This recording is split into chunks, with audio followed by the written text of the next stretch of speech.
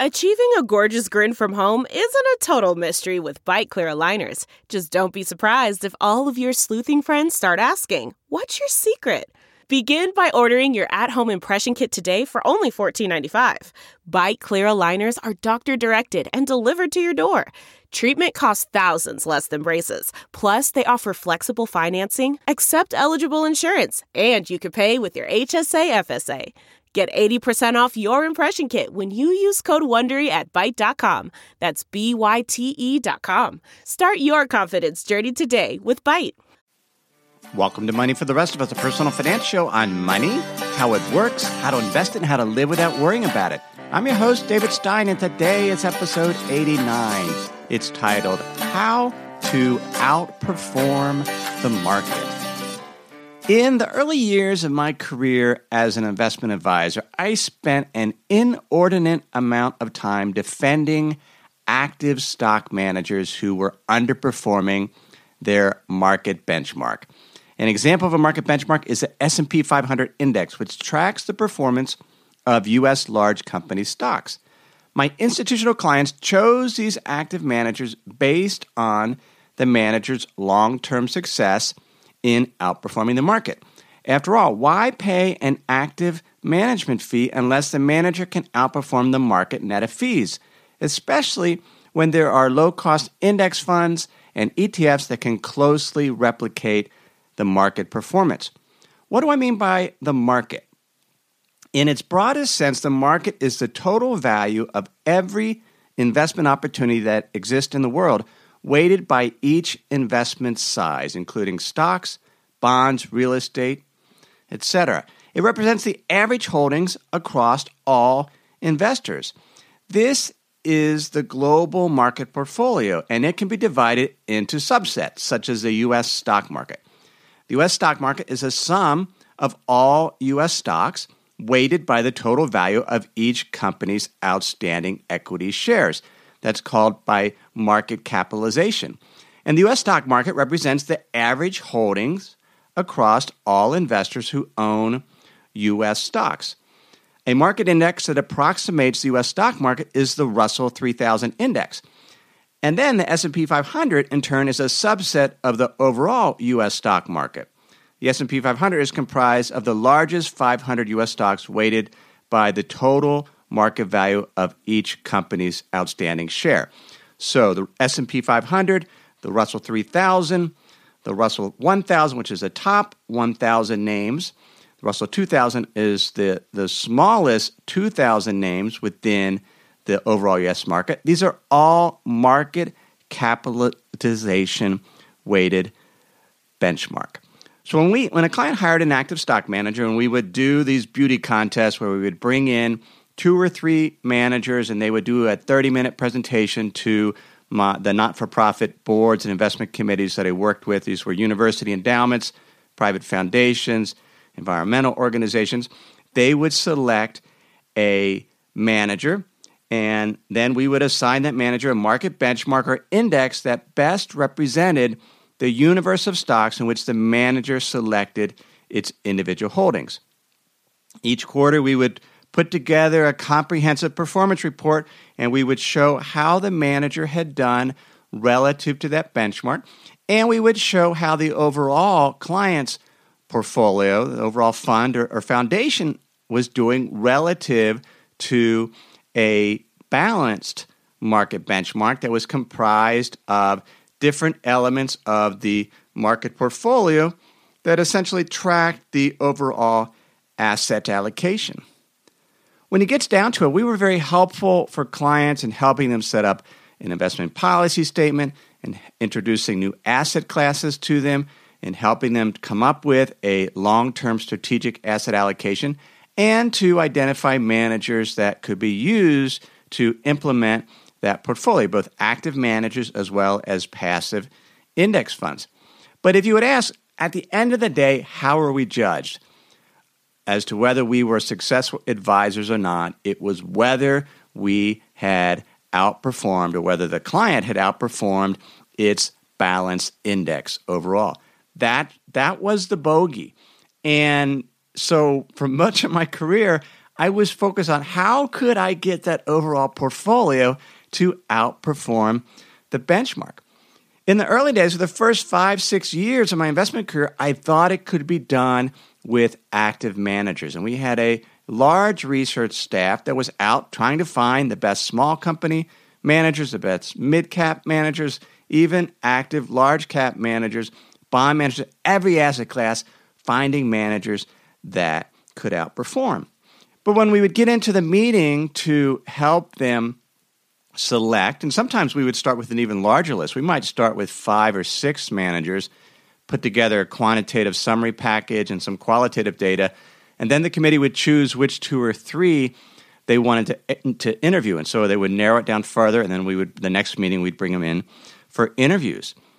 Well, here's the challenge. The clients often chose the managers who had outperformed their designated market index on both a short-term and long-term basis, because that, from their perspective, it looked like the manager had consistently outperformed, where in reality there could have been periods within that longer-term track record that they actually underperformed, but they had outperformed in the most recent period, perhaps by even a large enough amount to pull their overall long-term track record above the market index. So they would hire the manager and they would start managing, and often these managers' style would go out of favor shortly after they were selected. And then they would underperform for a period of time. And sometimes these performance droughts lasted 3 years or more. Everyone felt bad about this underperformance. The client, the investment manager, and me. And the manager always had excuses for why it was happening while their style was out of favor.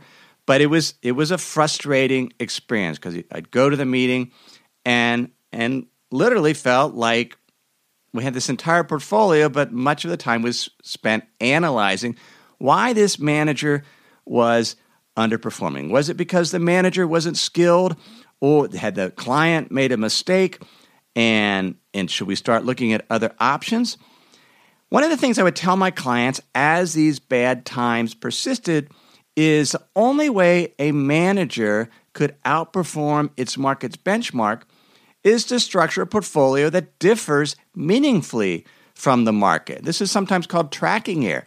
If you're going to outperform something, you have to take bets that differ from the market index. Now, this period of underperformance was not because the manager was unskilled. At least that's what I would tell my clients. And in most cases, it was not a lack of skill. It was simply that their particular investment style was not being rewarded. Now, what do I mean by style? A style, at the beginning, I used to call them styles, and eventually I began to realize these styles were something different. They were factors that drive performance. Things such as value, growth, momentum, low volatility. A value manager, for example, invests in stocks that are cheap relative to the market. And at times, these factors, such as value or momentum, earn an excess return above what could earn investing in the overall market. The market itself is a sum of what all investors own. So all the investors voluntarily own specific investments for whatever reasons, and the sum total of what they own, that's the market. And so the average investor owns the market because it's an aggregation what everybody owns. Consequently, the market is the most diversified portfolio an investor can own. It is the most efficient portfolio. That's what the market portfolio is. It is the most diversified portfolio, and it is a portfolio owned by the average investor. So if an individual or an investment manager wants to outperform the market, then they have to structure a portfolio that differs from the market. They can no longer be average. And if you're no longer average, then you're either above average or you're below average. And ideally, you're structuring a portfolio that differs from average that will allow you to be above average. One way to do that is to have factor exposure that has been persistently rewarded by the market. And we're going to talk about some of these factors, but momentum is an example, value is an example, low quality or high quality is an example, low volatility. These are factors that have persistently been rewarded, that haven't been diversified away, and they deliver an excess return over the long term. Now, the question is, this excess returns are sometimes called risk premiums, and risk premiums are rewards for having factor exposure. And why do you get a reward for having a factor exposure?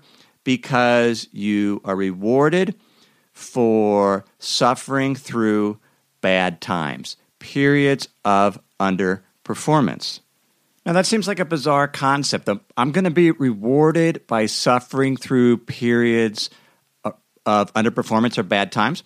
Well, you can look at it as the overall market, this concept of the equity risk premium.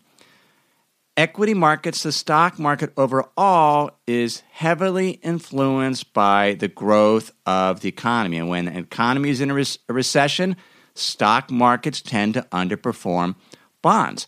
Over the long term, so they're much more cyclical than bonds. They are less volatile than bonds, or more volatile than bonds. And so when you own stocks, there are periods such as 2008, 2009, 2001, 2002, when stocks dramatically underperform cash and fixed income. This is a bad time. Volatility spikes, performance drops, and that is a bad time. And that is rewarded. In other words, investors price stocks so that ultimately they are rewarded for those bad times. They get a premium, a risk premium.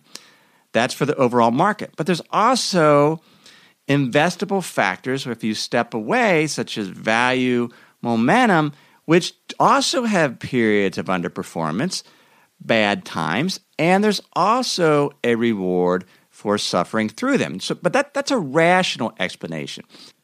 But there are also behavioral reasons why you get a risk premium for suffering through bad times, with some of these persistent, what is known as smart beta. In other words, these persistent factors where you get rewarded. Now, not every time you're not average, when you've structured a portfolio that differs from the market portfolio over the benchmark, you're not always rewarded. An example is growth investing.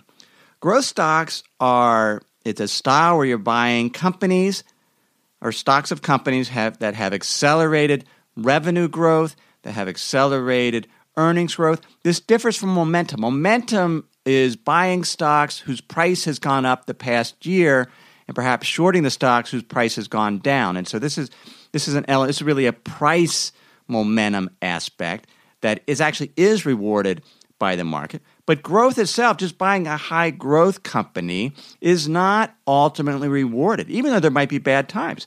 Growth stocks are often highly recognizable names, such as Apple and Google, and they're found in sectors of the economy experiencing rapid, exciting changes like technology and healthcare.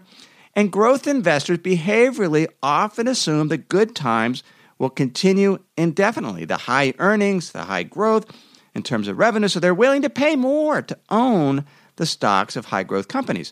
But invariably, the rapid growth slows down. The investors are disappointed, and the stock underperforms the market. Meanwhile, you have investors who don't want to own companies that are cheap or undervalued because they're struggling companies, they're not as compelling sectors, and there's the view that these bad times will continue indefinitely, and so the stocks become cheap relative to the market and relative to growth stocks.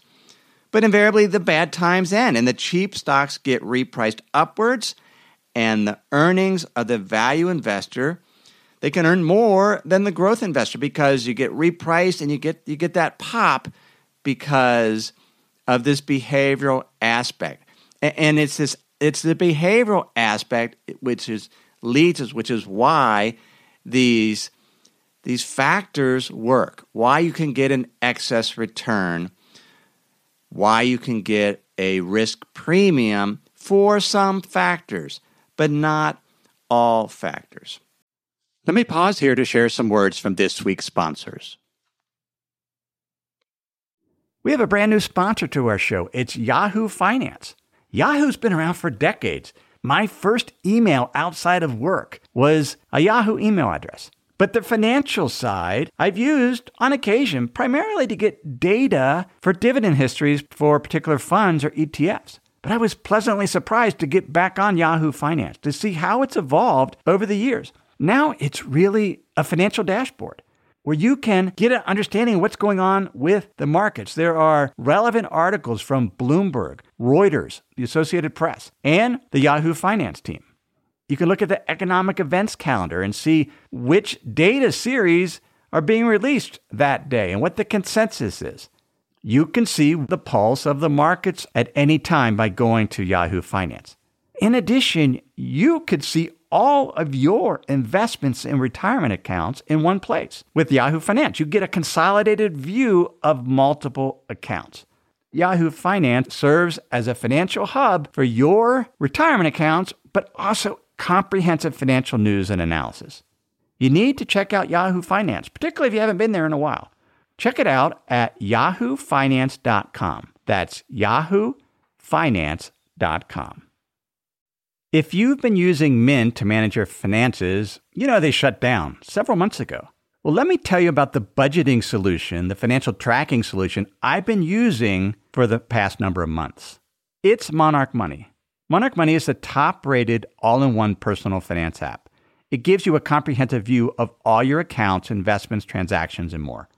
You can create custom budgets like I've done. You can set goals, collaborate with your partner. And now you can get an extended 30-day free trial when you go to monarchmoney.com/David.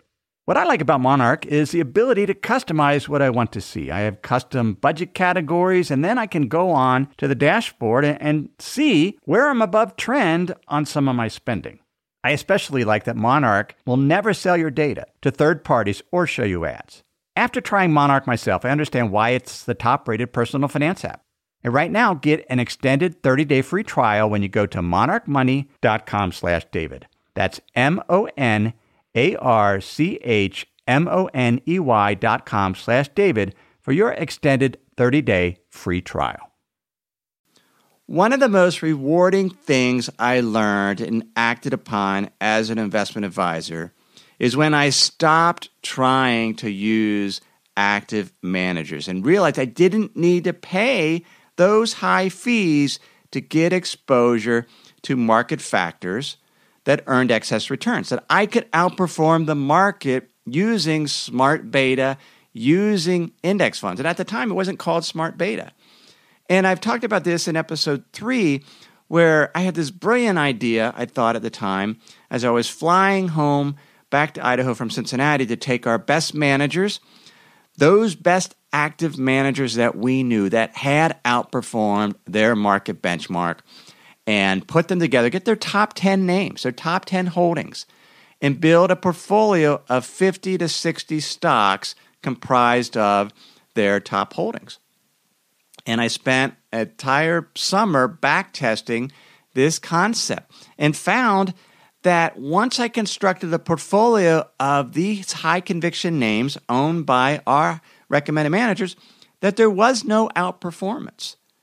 And I remember sitting along the Snake River just really, really frustrated and discouraged because I thought this was the idea. But then I came up with another idea. Well, why don't I see if I could replicate factor exposures using index funds, emphasizing value, emphasizing momentum. Well, mostly it was on value. And that's where I started. And lo and behold, there was outperformance. And so a partner and I, we put up an amount of money to start a track record, and we outperformed that market benchmark for 4 years in a row. And we outperformed it significantly. And that attracted client interest. We started managing money, and we grew that portfolio to $2 billion. But after 4 years of outperformance, I remember thinking it can't go on like this. I mean, nobody is that good at investing. There will be a period of underperformance when those factors are not rewarded by the market. And indeed, there was a period of underperformance. And we worked through that. But the long-term track record did outperform. And it was simply based on factor exposure. So how do you outperform the market? You outperform the market by not being an average investor.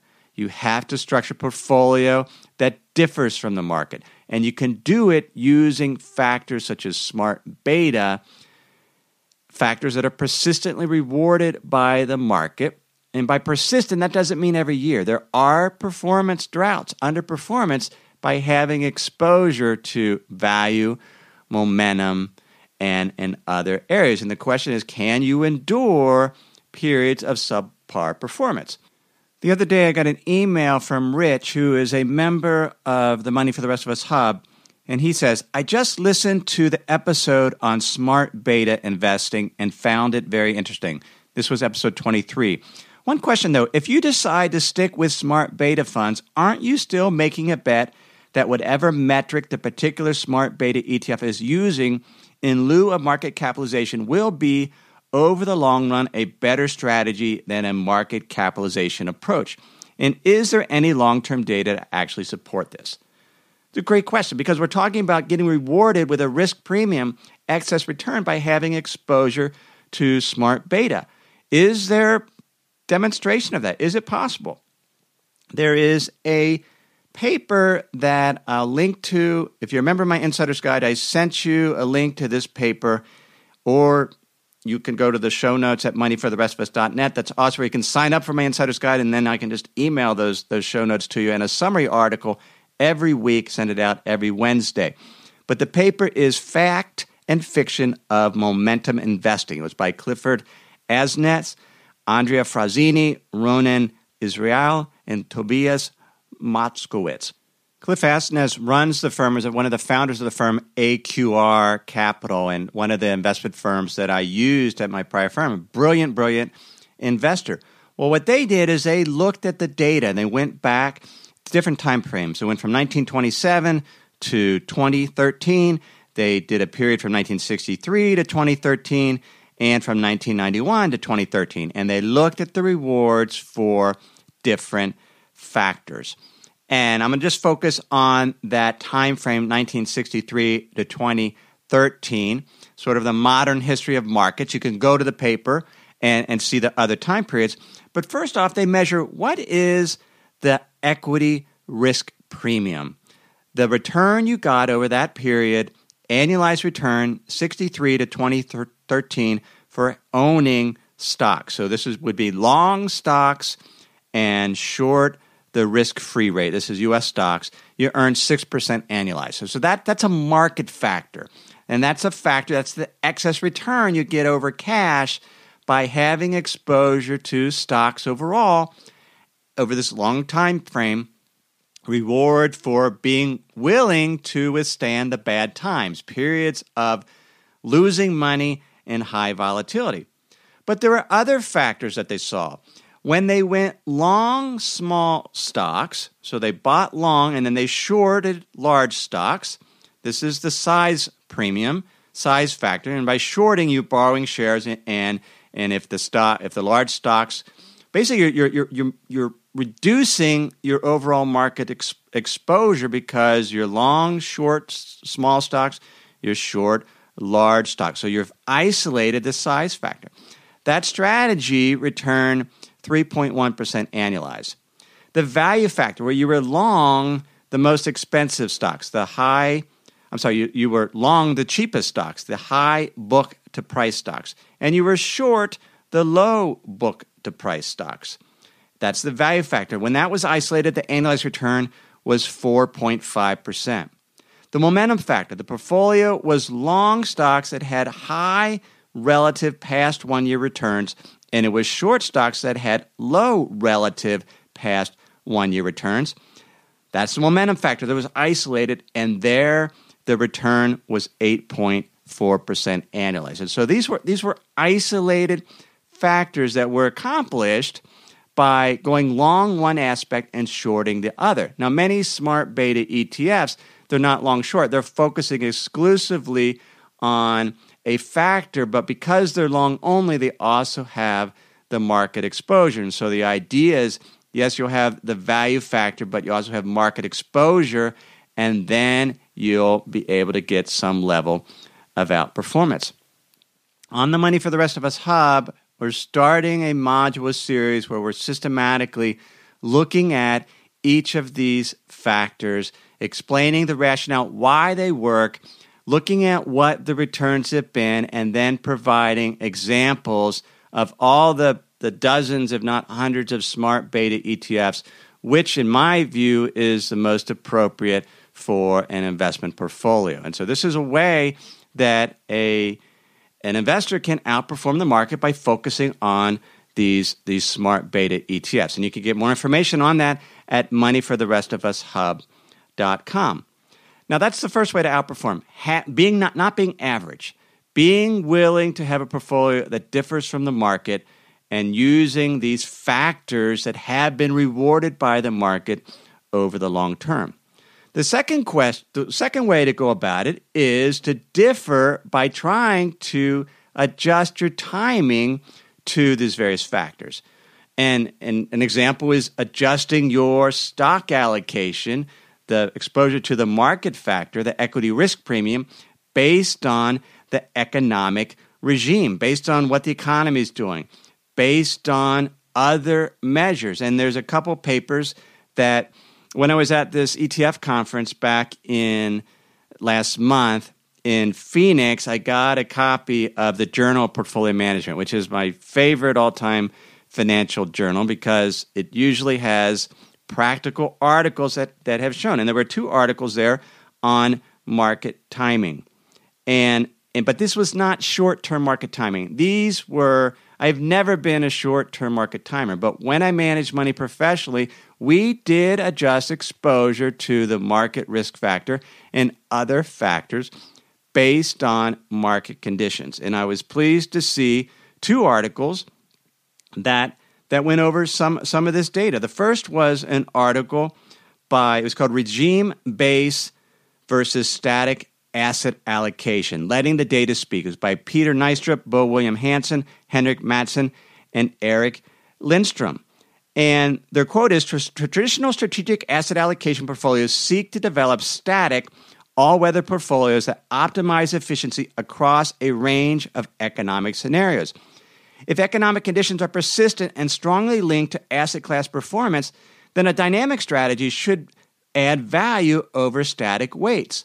The purpose of regime-based strategy is to take advantage of favorable economic regimes, withstand adverse economic regimes, and reduce potential drawdowns. In other words, reduce your exposure to the market factor and avoid the bad times. Is that possible to do? Their approach was to use spikes in volatility as their timing method. And on the Hub, we look at volatility as one of the measures of what I call market internals. And so they just isolated this volatility and would adjust their exposure. They would go from bonds, and they used the JPM Global Bond Index, and then they would go to global stocks, and that was sort of their timing, the MSCI All Country World Index. Over time, the Global Bond Index over this period, 1996 to 2014, returned 6%, and its maximum drawdown, in other words, the largest loss of that period, was 5%. The MSCI All Country World Index returned 6.9%, and its maximum drawdown was 58%. The static portfolio, which was 49% stocks, 51% bonds, returned 6.4%, and it had a 32% drawdown.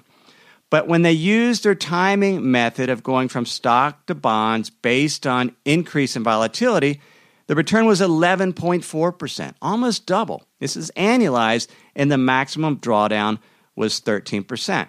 I'll link to that paper in the show notes. Unfortunately, you kind of have to pay to get it. Don't pay me, but you got to pay the journal. They keep it pretty tight. The other article was Buy and Hold versus Timing Strategy. It was by Todd Feldman, Alan Jung, and Jim Klein. And they looked at other methods for adjusting between stocks and bonds. In their case, they focused on economic items. They looked at the Conference Board of Leading Index. And this is a leading index, and it includes PMI data, which we use on the Hub. It has some interest rate spreads. It has housing data, employment data.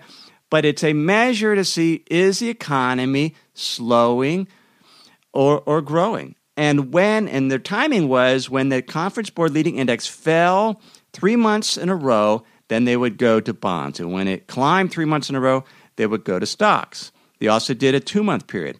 What they found is the return by making that switch, and their data went from 1970 to 2012, they returned 11.7% annualized versus 10% for the market, and it switched 13 times. So they looked at economic data. They also looked at another aspect of market turnover, 200-day moving averages. When the stock market fell below its 200-day moving average in terms of the S&P 500, they would buy T-bills. When it rose above the 200-day moving average, they would buy stocks. That return was 11.1% versus 10% for the market, or for the S&P 500. There were 59 switches from 1970 to 2012. Then they combined several together.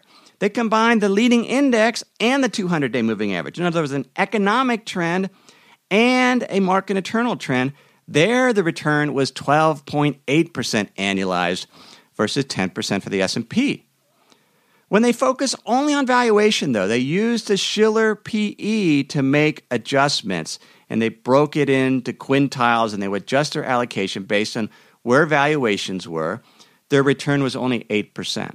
It trailed the market. In other words, just trying to time value only didn't work. But when you combine value, when you combine some of the economic trends, and when you combine the market internals, such as 200-day moving average, there you have outperformance. And that is how I manage my own portfolio.